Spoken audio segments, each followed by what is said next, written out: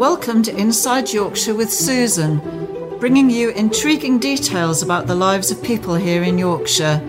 So, come on in and join us.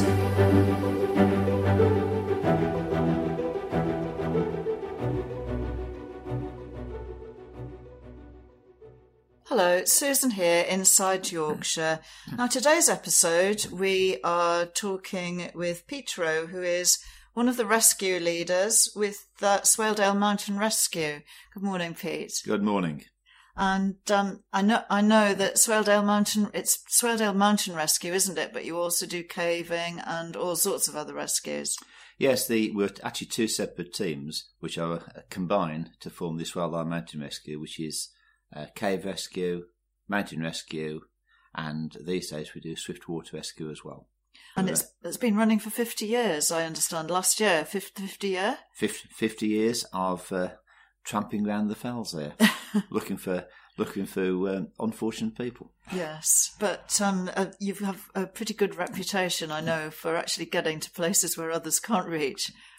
Yeah, the Mountain Rescue originally set out as principally a stretcher carrying team, like all mountain rescues did, and came out of the back of often a lot of army people or mountaineers that realised that if you don't go and rescue your friends, nobody will come and rescue you. Mm.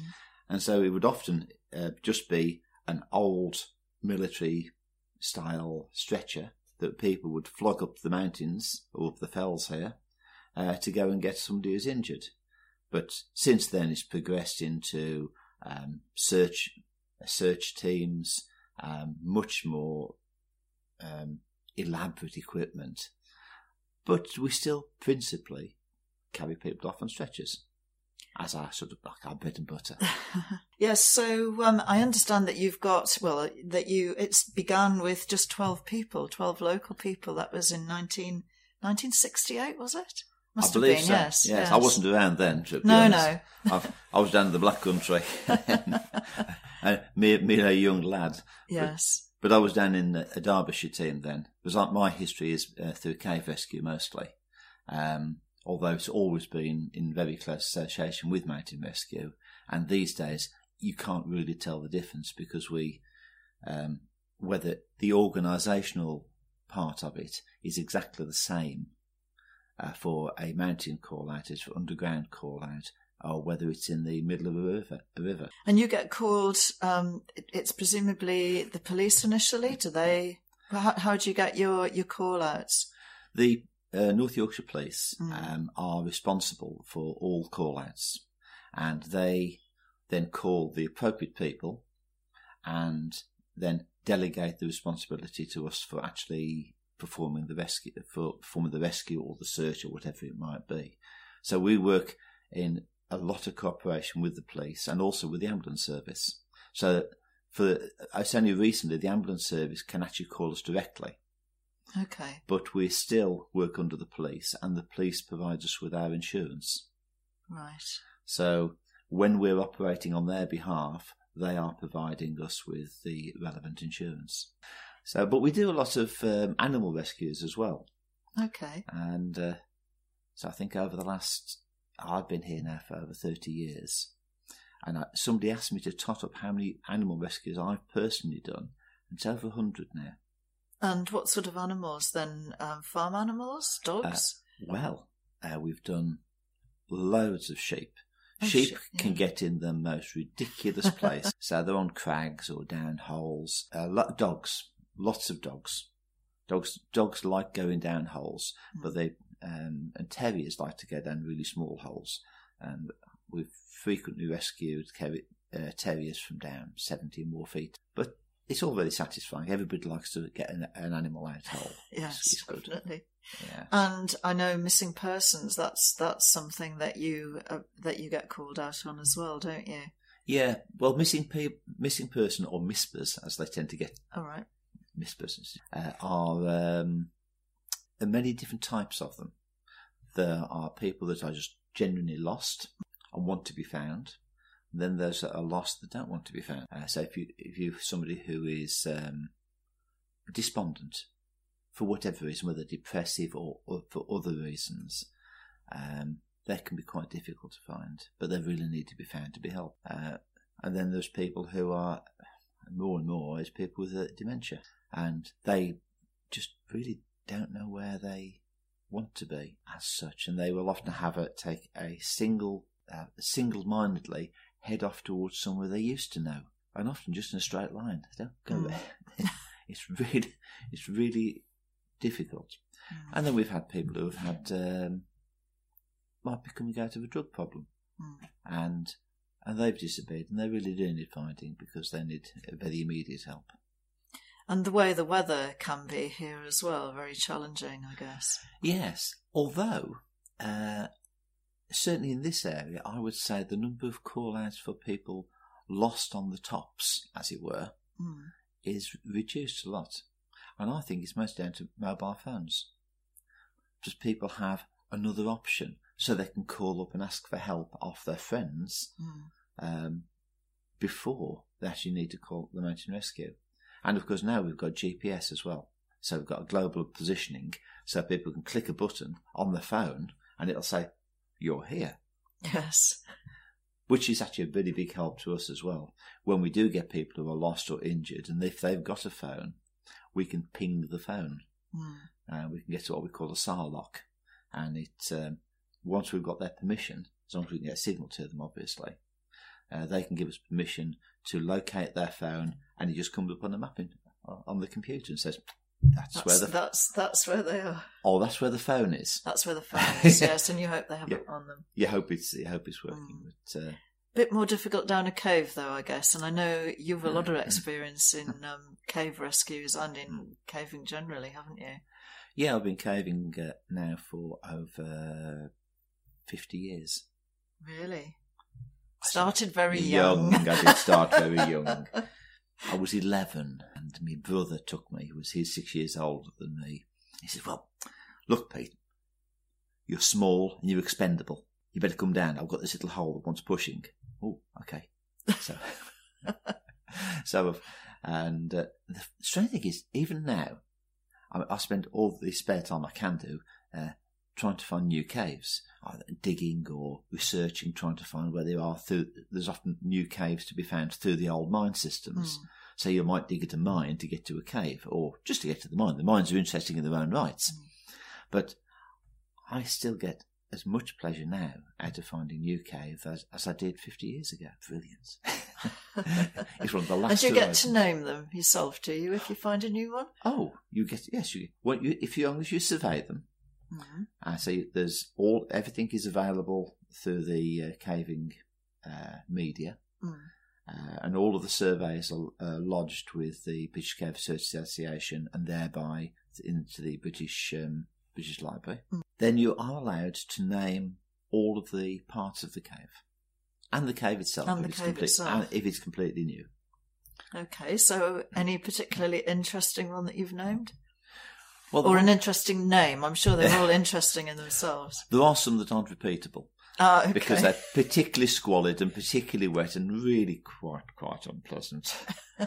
However, one that we did do recently, a couple of years ago, we had a reference in a mines journal from the 1850s.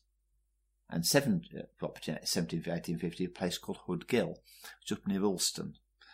And our friend Tony Harrison and myself, we got invited up to have a look at this small piece of cave within this large mine, which another group who'd been interested in the mines had opened the mine entrance up. And they said, "Oh, you might be interested in the cave."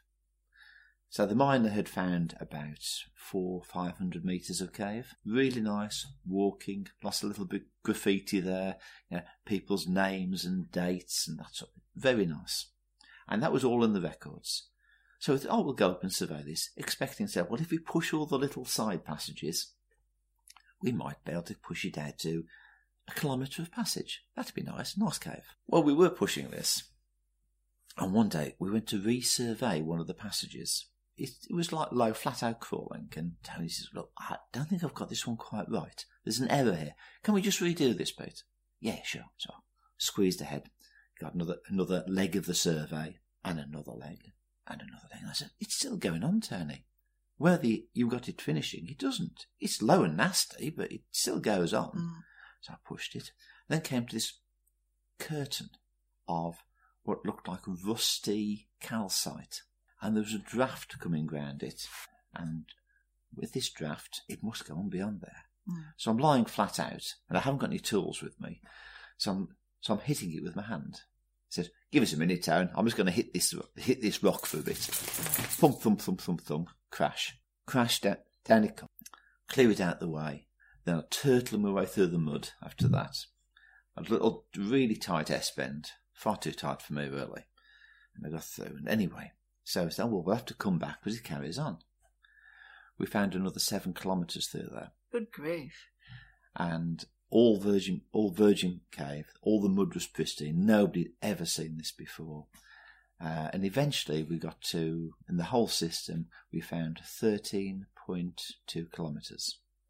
But everything past that rusty curtain, which we called the Iron Curtain, we gave Russian names. Right. So then we went into Kamchatka and into Stalingrad, which was a really big, horrible, loose mess of boulders, which seemed appropriate. So people say, why all these Russian names? Well, it's the other side of the Iron Curtain, obviously. But that was very interesting. It's become the first hypogenic cave, which is a cave that is formed by water coming from below or from the sides rather than flowing from the top and through. And it's formed by sulfuric acid rather than most caves which are formed by carbonic acid, as in rainwater. And this sulfuric acid came off the huge galena, the lead ore in the veins, that degraded from lead sulfide to lead carbonate, so white lead they call it. And in that process that releases sulfuric acid, and that creates like a warm cauldron of acid, which then dissolves the rock more. And so we ended up with this maze system, incredibly complex. As I say, 13.2 kilometres, and it is the longest maze in the country. And where is that? That's not in Yorkshire, is it? It's just near Ulston. Near Ulston. Yeah. So, but it's a major find. I think it's the longest limestone maze cave in Europe. No, well, that really, I think, must be quite a sense of achievement to have located such a big section that no one had seen before. Yeah, we found a lot in the Dale, just in Swaledale. Devis Mine, we found about 3.5 miles in there.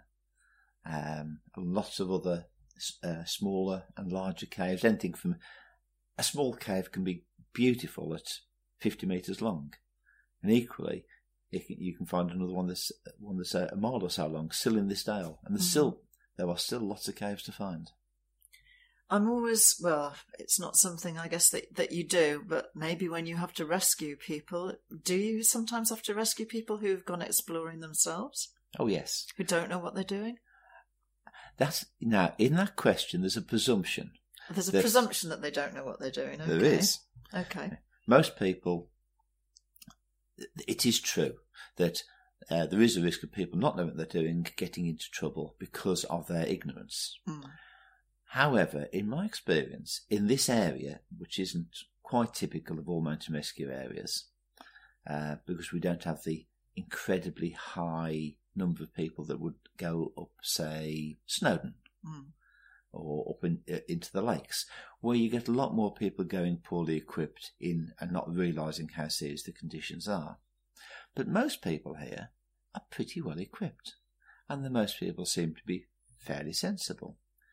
There are some that aren't, but I haven't yet come across anybody who's done anything more stupid than something that I've done. And I've done some really stupid things, but I've been lucky and I've got away with it most of the time. So you can't really blame people for being unlucky. No. When they do something stupid, I always make a point, especially with the younger members of the team, not to have a go at people. At least they're out doing something. At least they're not At least they're not sat at home in front of a computer just getting lardy. Yes.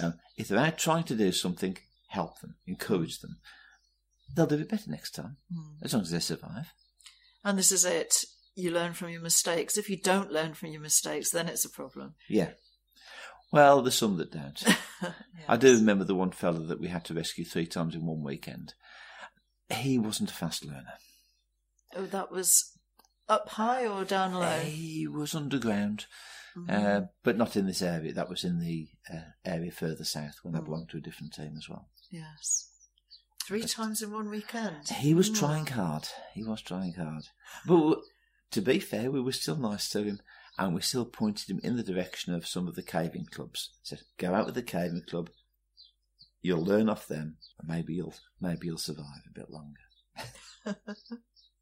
Now then, just to say about the rescue team that you have, do you have, how many volunteers do you have now working on that? Well, we work in this area. Yeah, in Swaledale Mountain Rescue, we have towards 40 as a maximum number, because we have to kit people out and train them, and there's a minimum of 12 months training, and until you get to that, actually you're a bit of a liability. However good you might be at mountaineering or climbing or potholing, until you actually know how the team works and how to interact with the rest of the team, you really aren't much use to us. So do they shadow when they're being trained then, or we have these days we have a fairly formal formal training. It used to be you'd turn up and just get stuck in. You just get quite much literally. more so, yeah. But you'd actually get more shadowed by somebody, and that's the way I came into it. Yes, I never did a formal training, but now we have a logbook, and you have to log against each of the skill sets that you've learned to show proficiency at. And you don't have to be brilliant at everything. You're pretty fit, though, I would think. Reasonably, yes. But if you're in control, it's a cup of tea and a slippers job. Oh, right, okay, yes. And so it should be, so that you can't be out on the fell and running control. The best people in control are the ones that sit there, have no intention of getting cold and wet, and most of the time they run it in the best, most efficient fashion.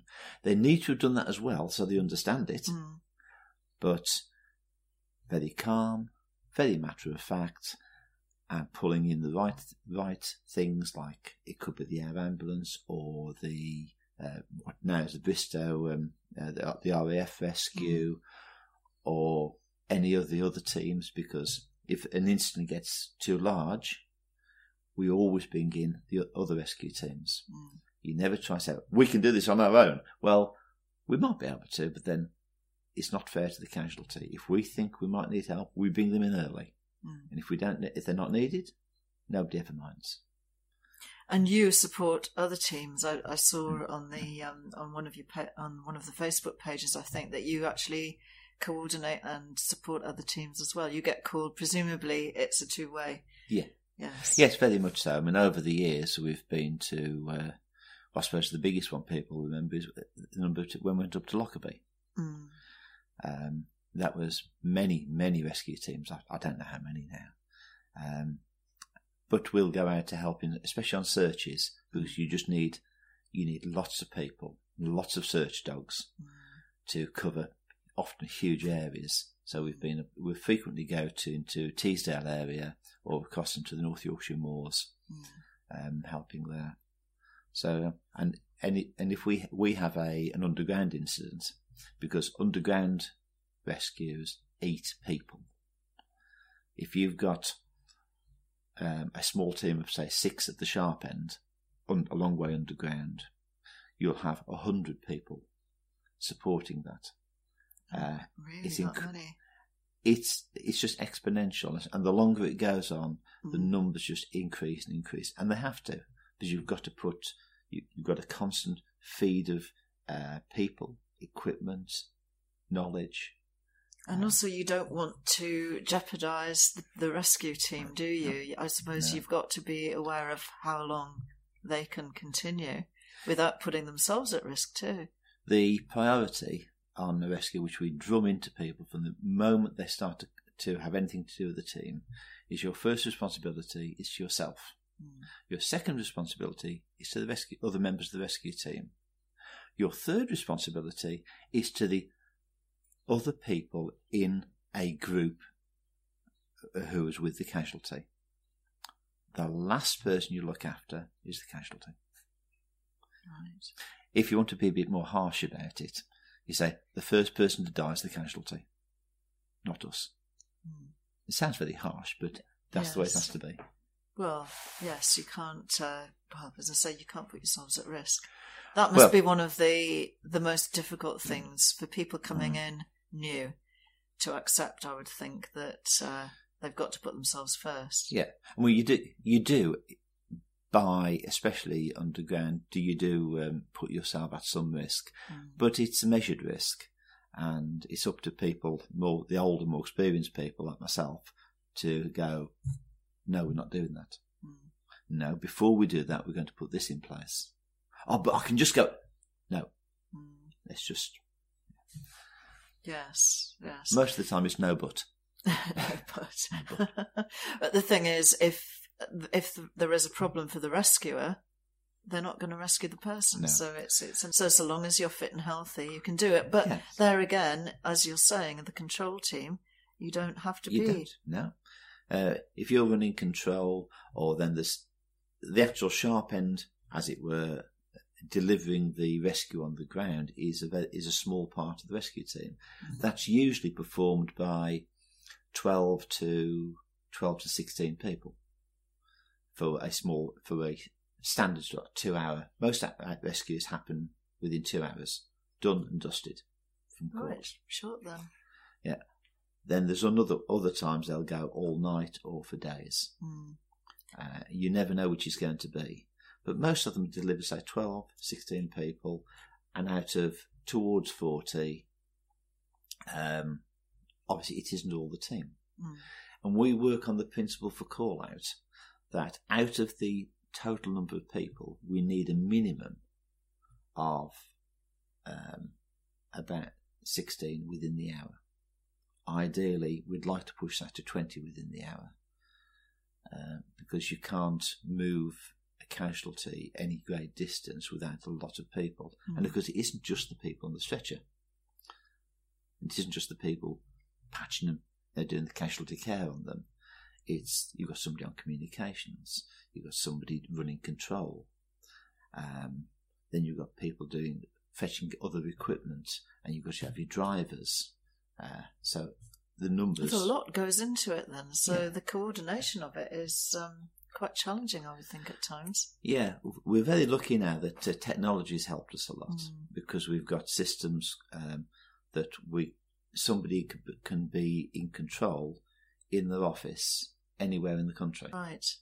So it's all run on a computer, and we have a system called SAR-Call, so search and rescue call-outs, which have been adopted by a lot of the police forces as well, and by a lot of the other agencies. So there's a lot more interaction between us, and we can actually see within this computer system, we can see what each other's doing. And there's a log there showing what's happened in the rescue. And the police and the RAF and the air ambulance, they can all read what's going on, and they can anticipate what we might need even before we've asked for it. So we can say, we're going to need a helicopter. Well, the helicopter, even whilst we're asking for one, says, yes, we know about this. They've already been alerted. Yeah, and we're ready to go as soon as you want us to. So that has, I'd say, revolutionised. It's certainly speeded up things a lot. The communications now just so much better. And I think, really, listening to all of this, Pete, I had absolutely no idea how much was involved in it. Well, over the past few years, there's been a remarkable set of work done just on the communications within the Dale. When I first joined, we didn't even have radios. You'd disappear off into the hills, and you'd get a result 5 hours later. But now we have digital radios. The leaders have a police radio each. So we can speak directly into police control as well, and we have a digital radio system that has been set up through the Dales, principally by a lad from this village. Really? Yeah, from Hela. Right. It's Paul Denning. Oh, right. Yeah, he's been the main mover for it. Right. And he's done a remarkably good job. So there's a series of transmitters that are all linked together through Swaledale and Wensleydale, and they cover most of our patch down to Ripon, across to the Cumbrian border, up to the Durham border, and we've got probably 90+% coverage now. Right? And because it's digital, it's nice and clear, and it's cost an absolute fortune. But now it's here. That was setting it up and installing it and getting the initial equipment. Presumably the running costs are not as expensive, or are they? Maintenance? Yeah, there's maintenance issues, and then you've always got to upgrade, and your radios don't last forever. No, especially when we're using them, because we're fairly rough with them. I mean, you try because of where you go. Yes, of necessity. Yes. Yeah, but what is set up is it's a very, very good system, and there's ways of improving it and developing it further, which as we can afford it, people. And with that, really just rely on donations or grants of some sort, lottery grants we've had towards these sort of things. But anybody wanting to donate to the team, that's the sort of thing that we can put money straight into. But that's tens of thousands. But it's communication is everything. And underground, we have various systems. We have ground penetrating radios. Do you? Yes. Because I presumed once you went down that maybe communication would be a big problem. No, well, there's principally three ways underground of communicating. So imagine that you're a mile underground, which you could easily be in Swaledale. In fact, you could be up to about 5 miles underground if you pick the right place. But a mile underground wouldn't be untoward here. So you might be looking at a couple of hours to get there. So you've either got runners. So you'd have somebody with a piece of notepaper running in and out to the incident. So that takes quite a long time. Because you probably, it's not so much running as squeezing and climbing. And, yes. Yeah.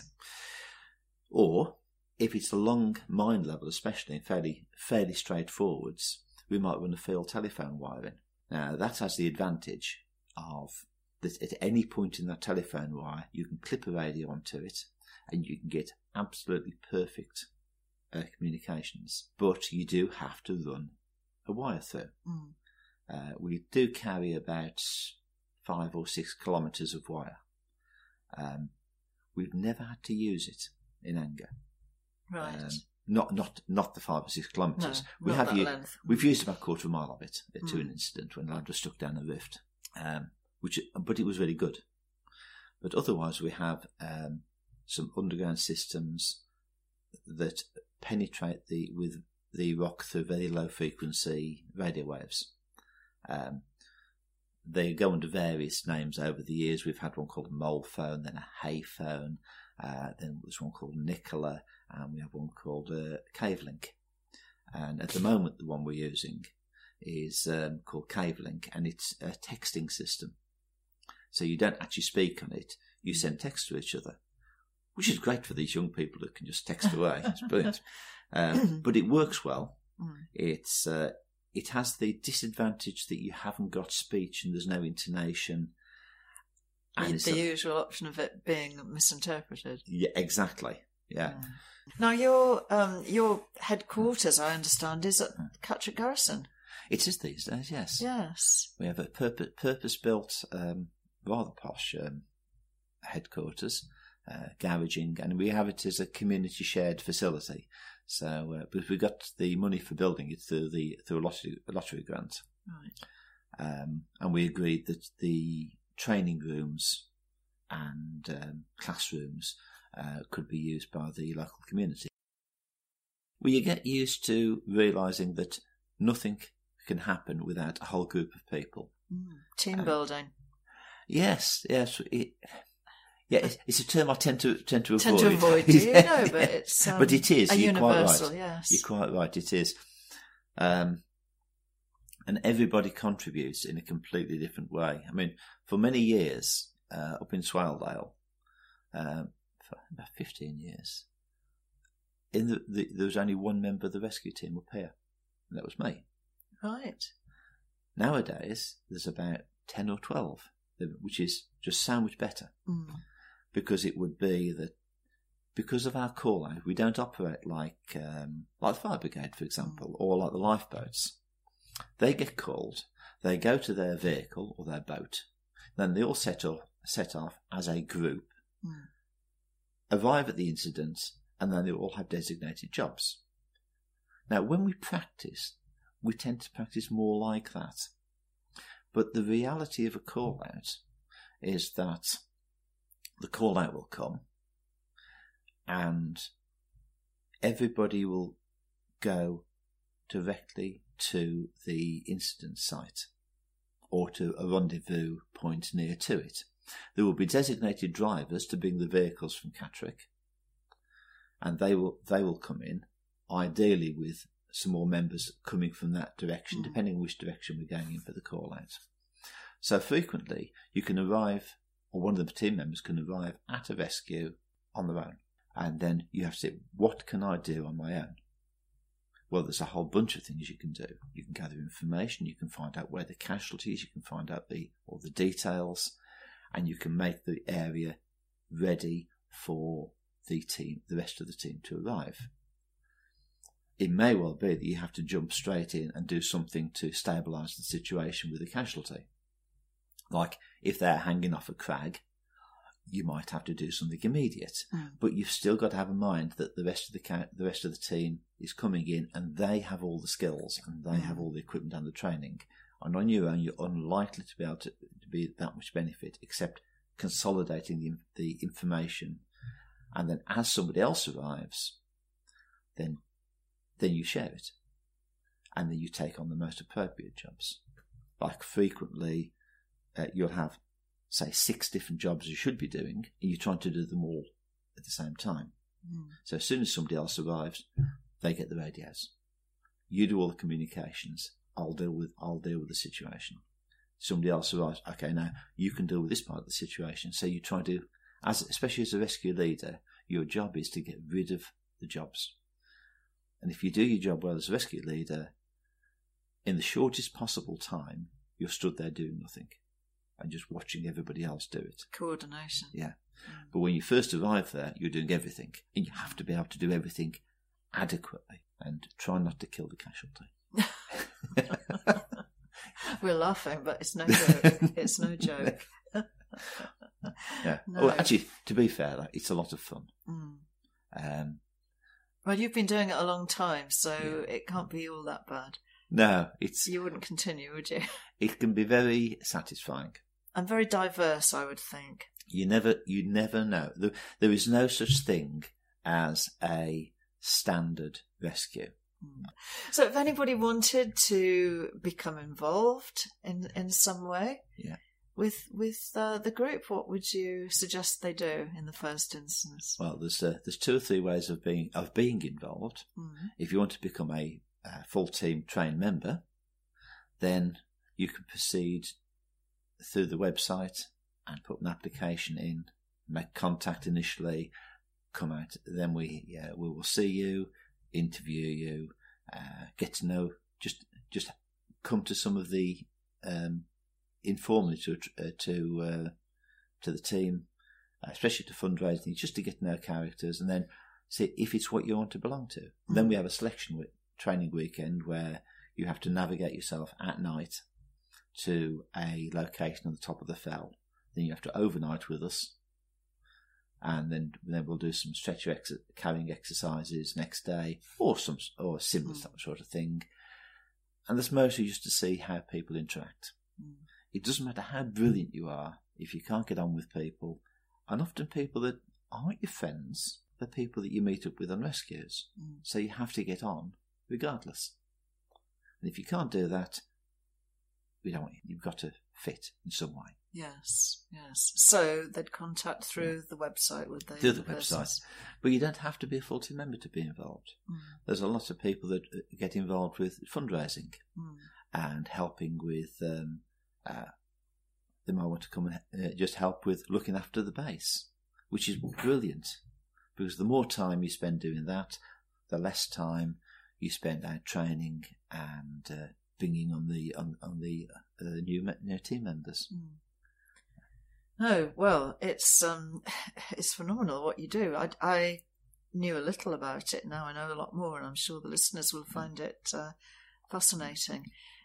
On a lighter note, yes, last year, and I missed it, I'm sorry to say, you actually wrote the play, did you? Yeah, well, for the last few years.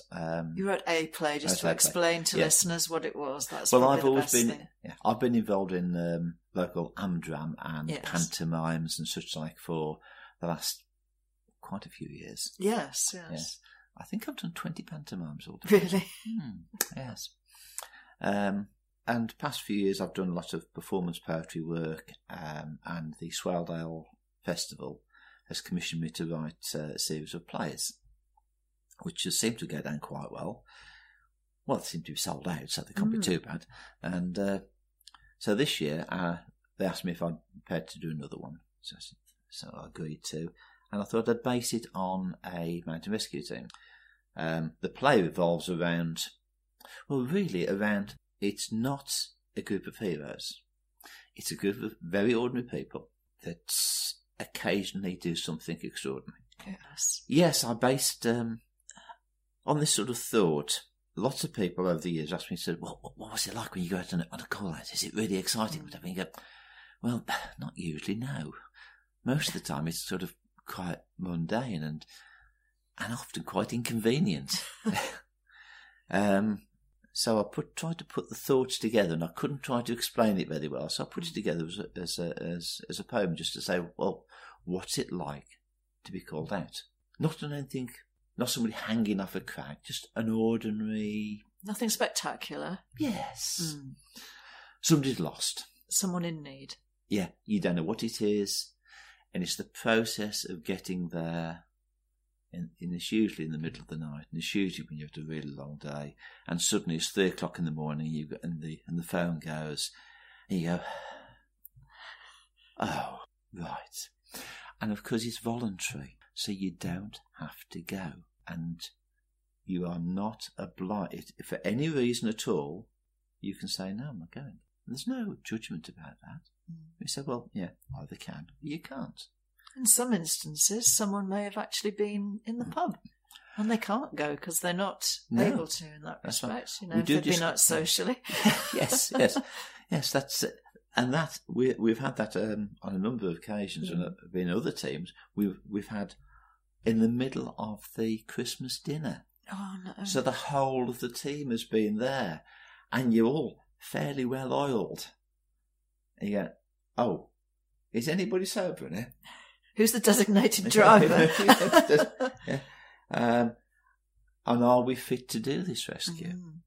Do we have to call in another team? So these days, much more sensibly, when we have a do, we notify all the other adjoining teams and say, we've got a do on this night, and will you cover our area? Will you stand by in case needed? Just in case. And it's much more sensible. Frequently you'll find that there's 2 or 3 people who don't drink, and because it's our area, they can go with local knowledge and assist another team doing it. But yeah, and the other one is Christmas Day. I think I've averaged every alternate Christmas Day. Did you manage the last one? I did. Not the one before though. The one before we had 2 call-outs on the same day. Oh. Yes, one gentleman unfortunately took a big walk across the hills and had a heart attack. Oh dear. Yes, it was very sad. So, are you going to read your poem for us? No. The poem's called "The Shout." That's because in many teams a call-out is referred to as a shout, because the shout would go out and you'd all respond to it. Especially before radios or mobile phones. The shout. The dog's leaving now. She's heard it before. You've heard this before, haven't you? Mary, come here. It was Mary the dog here. She's helped in a lot of rescues as well. And over the years, all of my collies, they're all collie dogs. they've all helped, principally in animal rescues, because they're really useful to stop a sheep jumping back down the hole you've just fetched them out of. So you can park the dog, or if they're on a crag, they'll want to run off in the opposite direction. So you can park the dog at the other end, and that'll sort of just keep the sheep back long enough until you can get hold of it. Yes. So dogs are really useful in rescues, even though she's not a search rescue dog. No. But she's assisted in... A very practical border collie. Yes, very good. All right.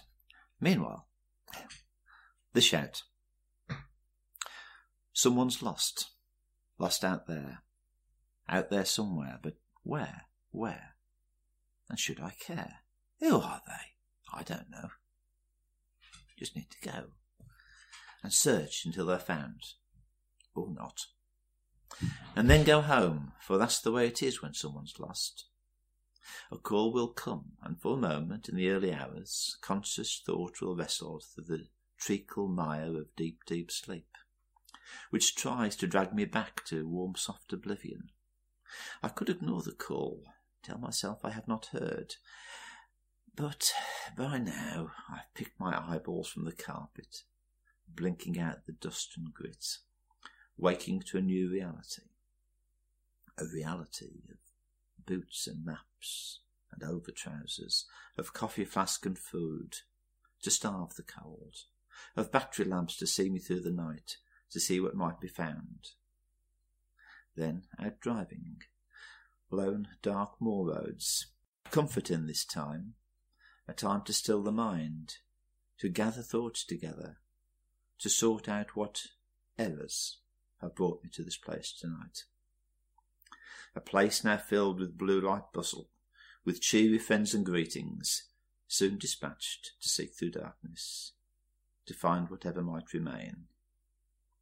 Alive or dead, unfortunate or foolish, it's not for me to judge, it's not for me to blame. You take the call, you walk the road, you find whatever is yours to find. And whatever there is good, take home. And whatever else, leave behind. Thank you for that, Pete. And you.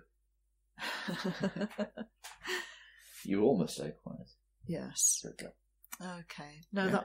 that was lovely. That was a lot of thought gone into that, and a lot of emotion too. Yeah. Yes. Actually, some of the rescues are very funny. Do you want to give us some? Well, briefly, we did once rescue Merlin. Merlin? Yes. I seem to remember he was up Gunnerside Gill. And there was one of these enactments. Oh, an enactment, So- okay. And so we had the whole of the Lord of the Rings characters all around the Dale for the whole weekend. Doing great quests.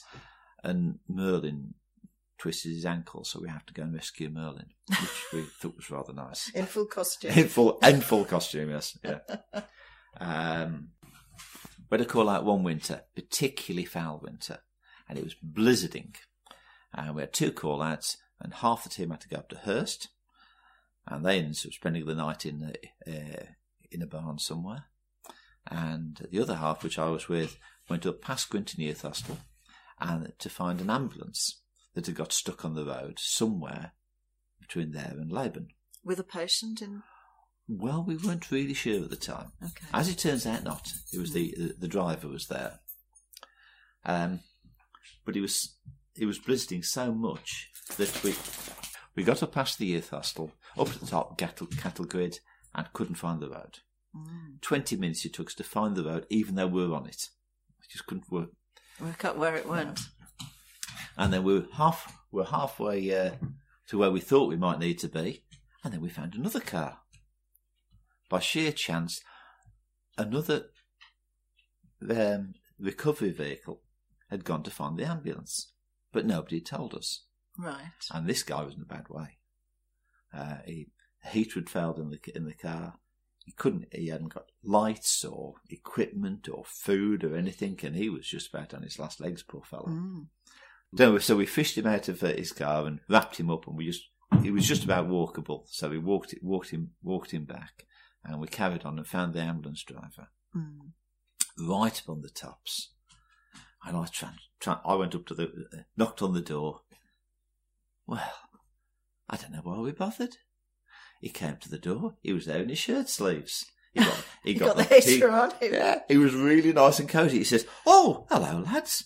I didn't expect to see you until daybreak." He says, "Oh, come in, have a warm." He didn't have the kettle on and a cup of tea.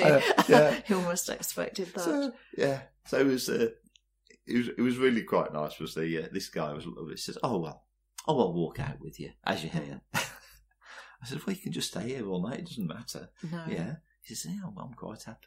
But at least you rescued the other guy who you wouldn't have known was actually there. Yeah, and that really showed that I don't think is likely to happen these days because the communications between the services are so much better. But somewhere between the ambulance, the police, and the recovery company, this bloke got lost. He just got lost in the system. They knew he was stuck, but they weren't sure where. Presumably, maybe GPS not so good then. Well, there wasn't any GPS. We didn't use it. Yeah, it's a long time ago. So we'd like to think that wouldn't happen, but it probably will. Yeah. Well, you'll always get there, I'm sure. Well, maybe. I'd just like to say thank you very much, Pete. That's been a very varied talk, actually, and I'm sure the listeners will find it really interesting. Yes, I hope so. Thank you very much, sir. Okay, so this is Susan signing out from Inside Yorkshire.